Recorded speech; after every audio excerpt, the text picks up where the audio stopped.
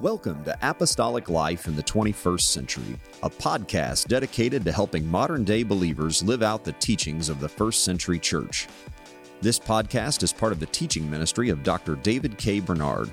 Dr. Bernard has dedicated his life to studying the Bible and helping believers apply its message to their daily lives. In Apostolic Life in the 21st Century, Dr. Bernard answers your questions about what the Bible teaches and how those teachings apply to everyday life. Thank you for joining us for this broadcast. In the popular imagination, we have this idea of heaven as this faraway place in the clouds where St. Peter meets you at a golden gate and everybody's dressed in a white robe and we're all sitting around on clouds strumming harps for eternity while the angels look on. And I think that I speak for a lot of people when they say, frankly, that vision of heaven seems kind of boring. What does the Bible say that eternity will be like for believers? And I know John mentions in Revelation 21 this concept of a new heaven and a new earth. What's that all about? Can you tell us? To define heaven very briefly, I would say heaven is where God is. Heaven is the direct presence of God. Now, what that looks like, we don't know for sure and could be different. But the Bible talks about the third heaven. There is the first sense of heaven, which is the sky. So we look up into heaven. We're just talking about Earth's atmosphere, actually, or the sky. A second definition of heaven could be outer space. So we look at the stars of heaven. Obviously, that's beyond Earth's atmosphere. That's outer space. And then the third definition of heaven would be transcending this universe. So I don't think of heaven, that is where God dwells. And Jesus was a real human being with a glorified body. I believe he, as all humans, he will have a glorified body throughout eternity. Well, that body has to be in some place, physical place. Where is that? Well, we don't know. I don't think it's on some distant planet. I don't think it's in our universe. I think it transcends our universe. But I do believe he will come back in physical form to Earth's atmosphere and land on planet Earth. So his body is somewhere. And so that's where I would say is the third definition of heaven, the presence of God, which since the incarnation does include a physical location somewhere. So when we say we'll go to heaven, I think that means where God is, where the manifested God, manifested in the physical, glorified, eternal, immortal body of Jesus Christ. That's heaven. Now, when you read the book of Revelation, it seems that this heaven and earth will be destroyed, which means the physical heaven and earth, and be recreated. So somehow a new heaven and a new earth. But the way it's described, there seems to be maybe some resemblance or renovation of the physical universe. And then it talks about the New Jerusalem as a city coming down to rest upon earth or over the earth. So I picture that Jesus Christ and the saints, that's us, in eternity, we will be living in a city, a physical place where Jesus physically dwells, called the New Jerusalem, which will be a city on or over the new earth. So I do believe it's physical. And Jesus did say in John 14, I go to prepare a place for you. So it's not just a state of mind. It's not a place where disembodied spirits float around. It's not people in white robes sitting on clouds playing harps. It is going to be a real city, a real place where people will dwell. Now, that's the simplest way to look at it. But again, if I look at the eternal state, compare it to Jesus in his glorified body, when he appeared to disciples, it seems that he could transport himself at will. He could appear and disappear at will. He could walk through a locked door or a wall at will. So he wasn't confined to physical limitations, although he had a physical identity. He could eat food with them, but surely he didn't have to eat food to survive. He didn't have to sleep, but he could engage in whatever he wanted to engage with as a human without being limited by that. So that's how I would see our existence in the future. So I believe we will have a place to dwell, but we won't be confined to a place. So then now it becomes a matter of speculation because there's more that we don't know than we do know. But if you just look at our physical universe, it has trillions of stars and therefore trillions of planets. It goes far beyond our comprehension, billions of light years. Now, throughout human history, we've only been able to see, even in a dark sky, which sadly we don't have much anymore, but throughout history, people have been able to look up in the sky and see a few hundred or a few thousand stars at most. There's no way they could have comprehended the immensity of our universe. Astronomers are even now trying to plumb the depths, and there's more that we don't know than what we do know even now physically.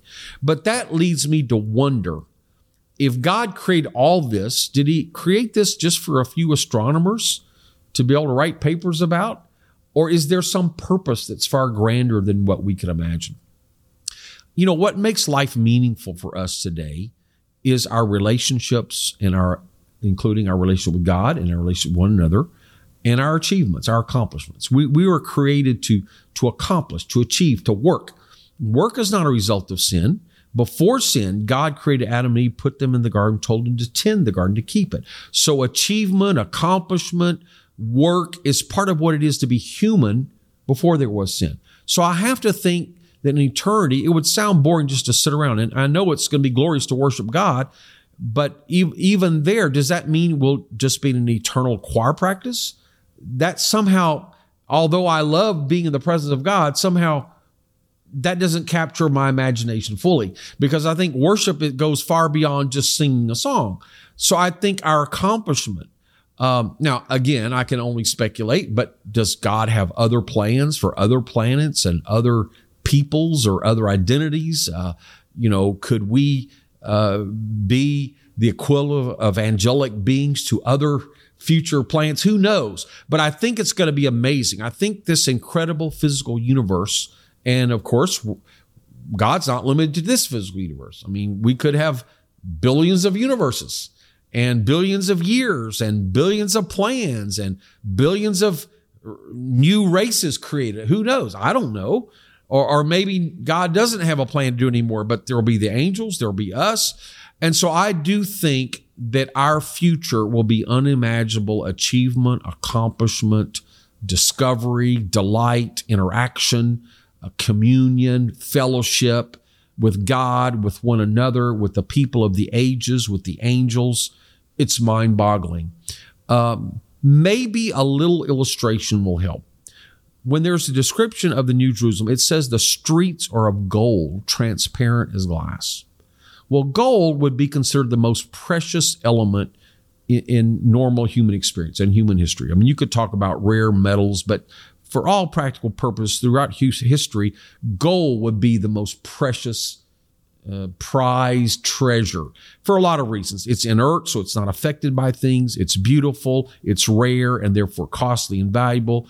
It's malleable. It can be worked into all kinds of fantastic ornaments. It can be stretched into extremely thin wire, and so it's got an amazing versatility and ability. So it's been treasured.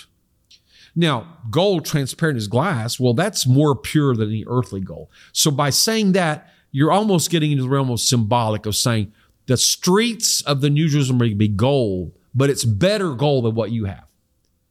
Now, think about this. When we talk about the streets, if I tell you, hey, describe, if you've been to New York City recently, describe New York City, or tell me what it's like to be in Singapore.